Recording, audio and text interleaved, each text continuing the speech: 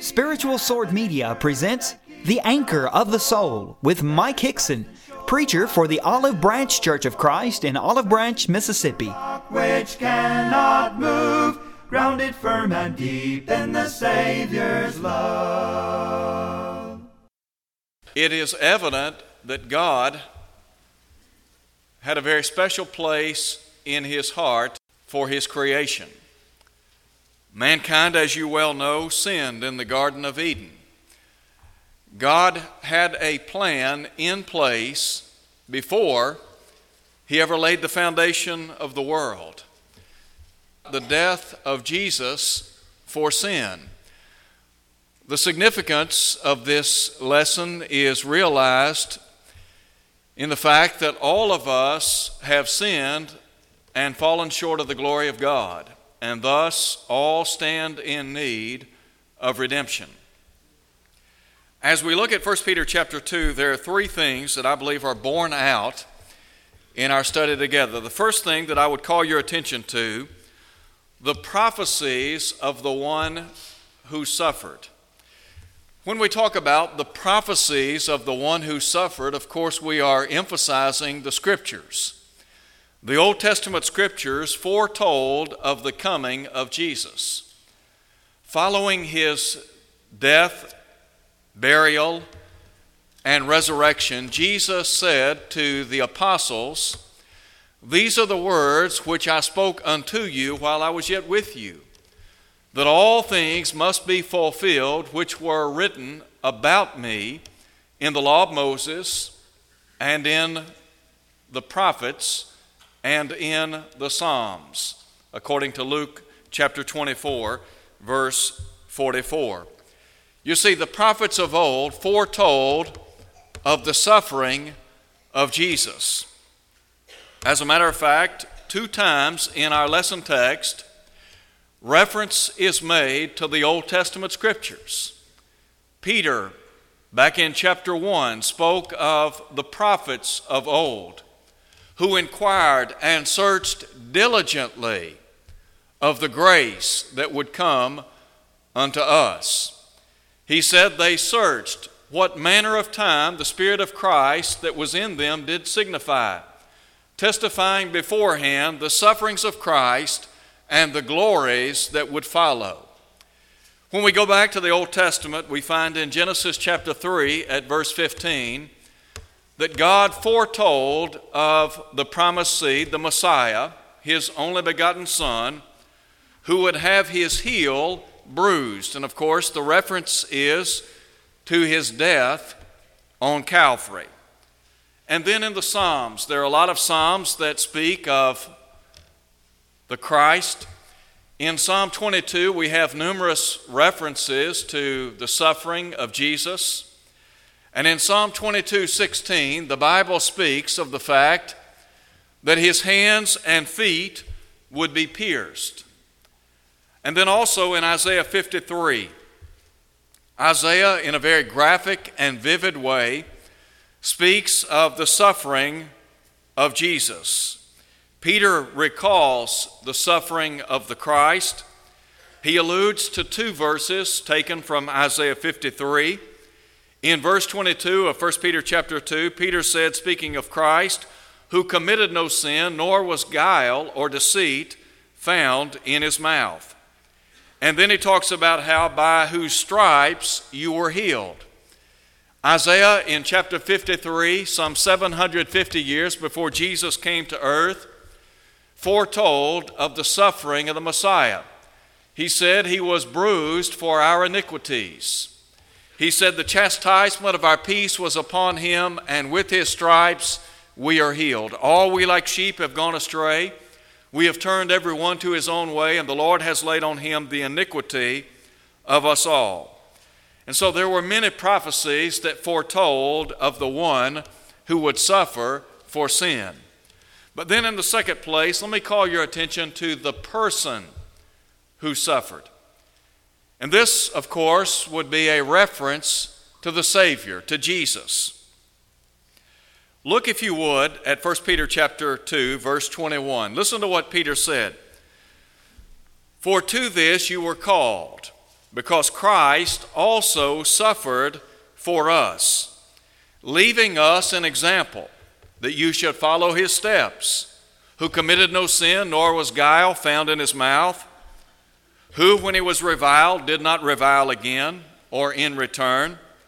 When he suffered, he did not threaten, but committed himself to him who judges righteously, who himself bore our sins in his own body on the tree, that we, having died to sin, might live for righteousness, by whose stripes you were healed.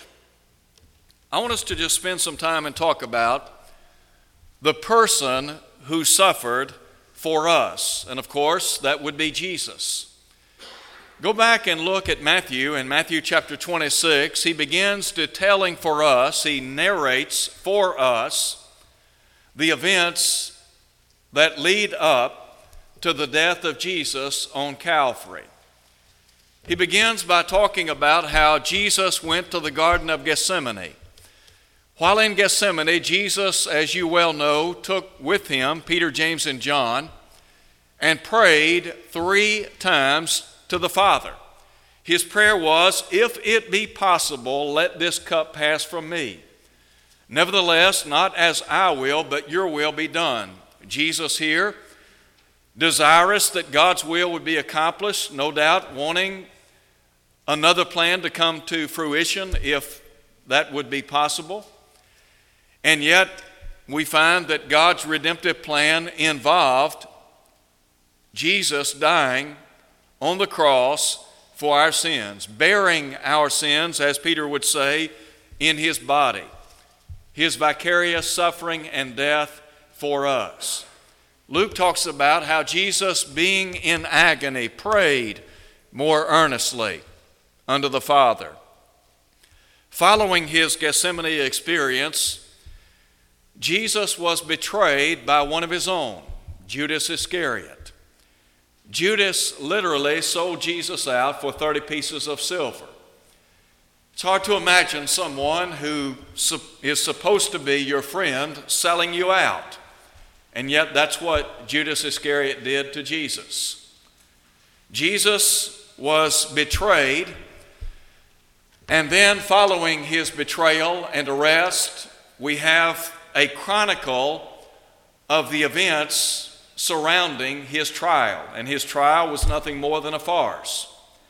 Jesus was an innocent man, and yet he's going to be put to death by people that are intent on his destruction, particularly the Jewish leaders. And they're going to use the Romans to put Jesus to death on the cross.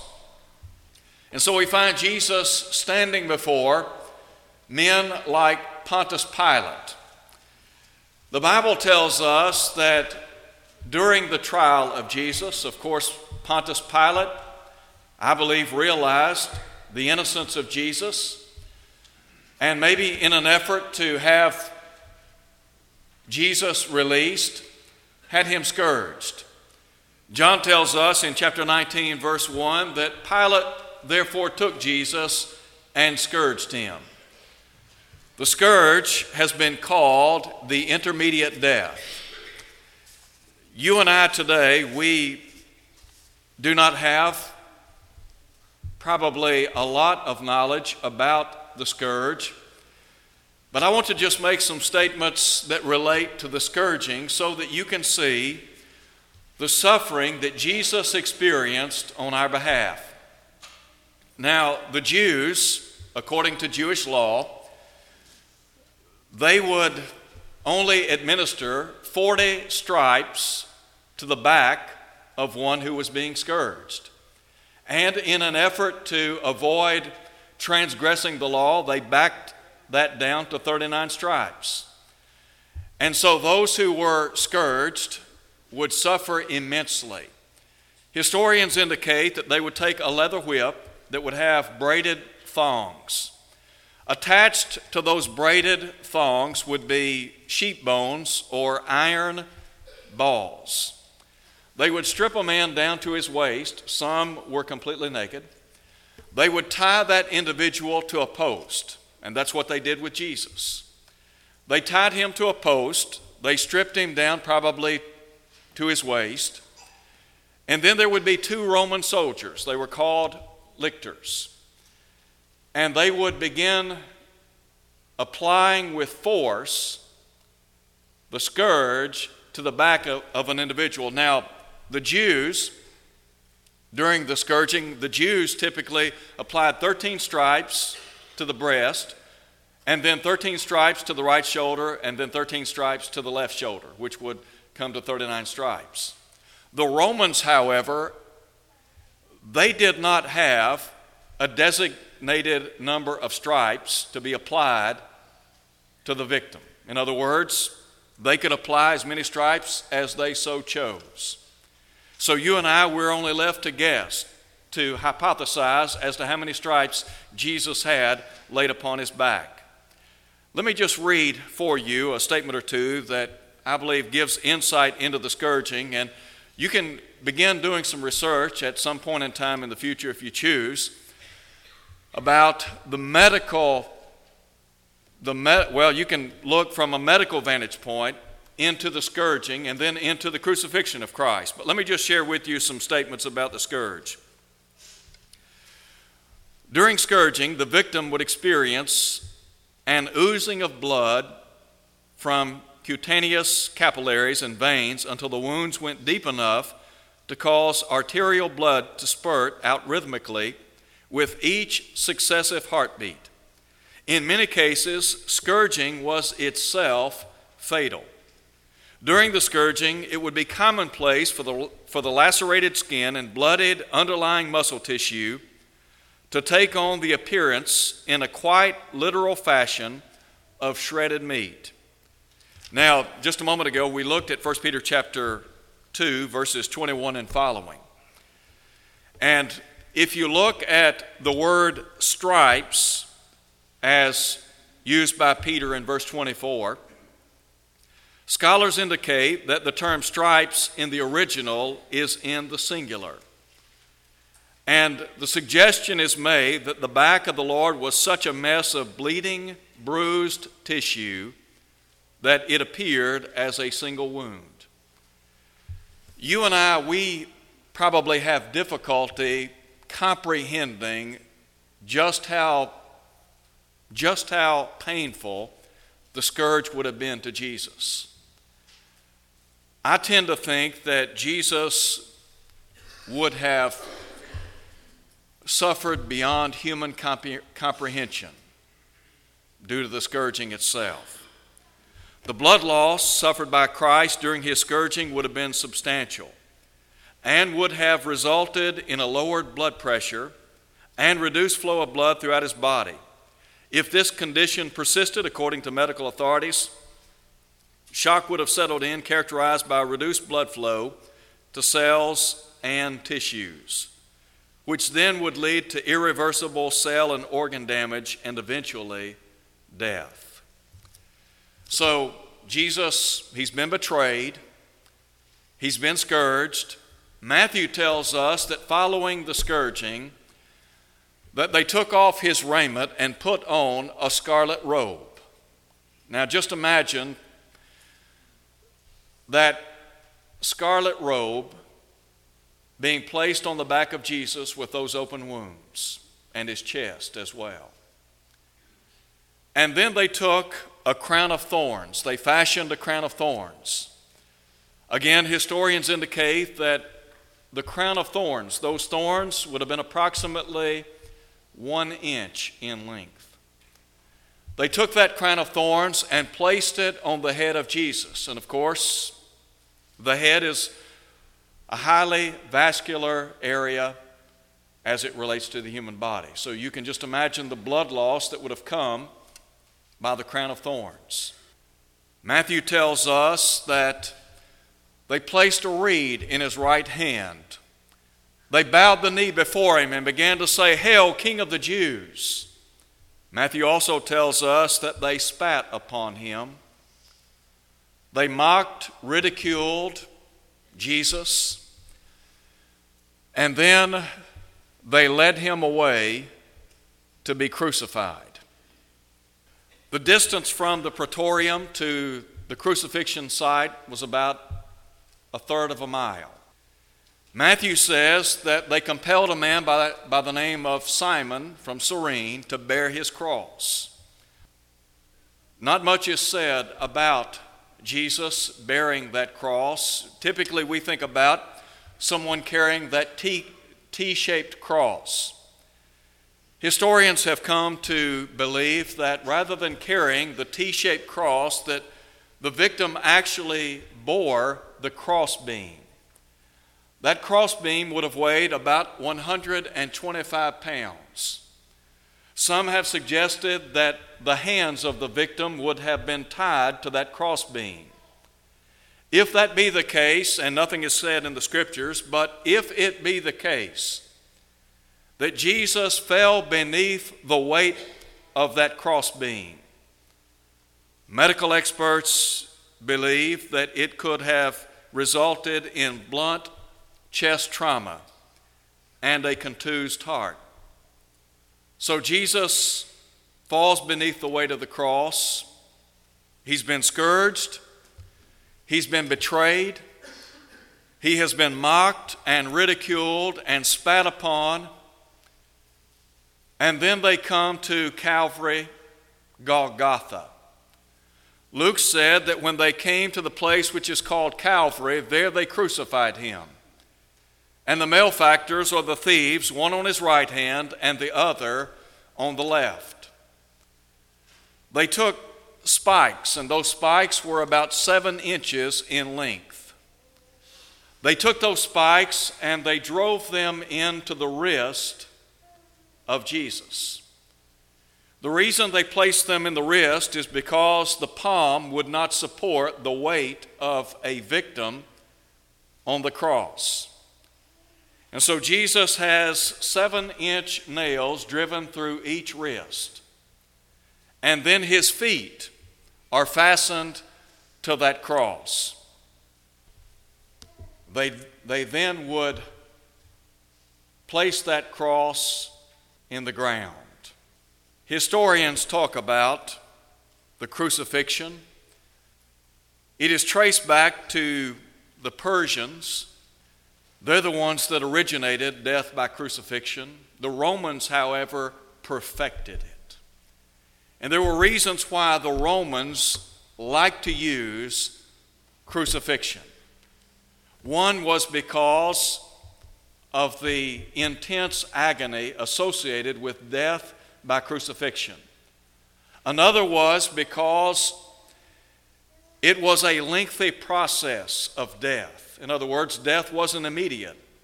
And so the longer the better in their eyes. A third reason they liked death by crucifixion was because they believed it served as a deterrent to others who might consider engaging in criminal activities. So Jesus has been crucified. Josephus, who was a Jewish historian, referred to crucifixion as the most wretched of deaths. I don't know about you, but it's hard for me to picture what Jesus would have looked like while hanging on that cross.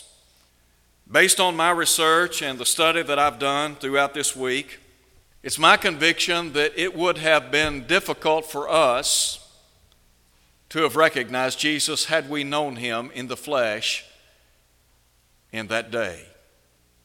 He was literally beaten to a pulp. He would have been a bloody mess. Now, we talk about the humanity of Jesus. From a human vantage point, think about Jesus hanging on that cross. He has been mocked, he has been ridiculed, he has been spat upon. He has literally been beaten up, and his own mother had to watch him hang on that cross. From a human perspective, that would have been difficult, both for him and his mother. Well, I say all of this to lead up to the third point.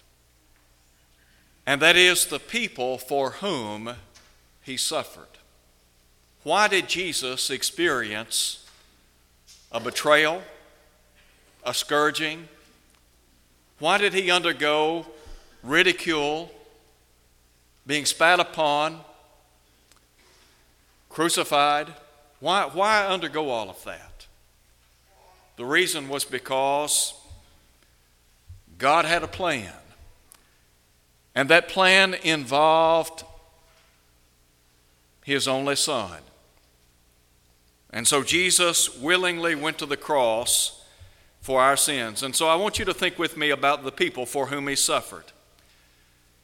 And the people for whom he suffered could be classified as sinners. That would include you and me. The Bible speaks of the reality of what Jesus did for mankind. Jesus vicariously suffered, bled, and died in our stead. He became a substitute for us. Here's what Paul said in 2 Corinthians chapter 5, verse 21. Him who knew no sin, he became sin for us, that we might become the righteousness of God in him. Again, Peter said, he committed no sin, nor was guile found in his mouth. So what Jesus did, he took my place, he took your place. In taking my place, in taking your place, he gave his body and his blood. Listen to what Peter said again. Who himself bore our sins in his own body. Jesus bore my sins in his own body. When Jesus fell beneath the weight of the cross, and Simon picked up that cross beam, the weight that Jesus fell beneath wasn't his sin, it was my sin. It was your sin. When Jesus was crucified on Calvary, you and I should have rightfully been the ones paying the price for sin. So Jesus gave his body and he gave his blood. Peter said that we have been redeemed not by corruptible things, but by incorruptible, by the blood of Christ, as of a lamb without blemish and without spot. Paul said, in whom we have redemption through his blood, the forgiveness of sins, according to the riches of his grace. Jesus died for our sins. Why did Jesus go to the cross? Because of his immense love for us. Why did God give his Son for our sins? Because he loved us. Listen to what Paul said, but God commendeth his own love toward us, in that while we were yet sinners, Christ died for us. If you ever wonder about the question, does God love me? Go to the cross. Look at Jesus on the cross. That answers it right there. How did God demonstrate his love for the human family? He sent his Son to die for our sins. Paul would say Christ died for our sins in 1 Corinthians chapter 15. It is a personal thing.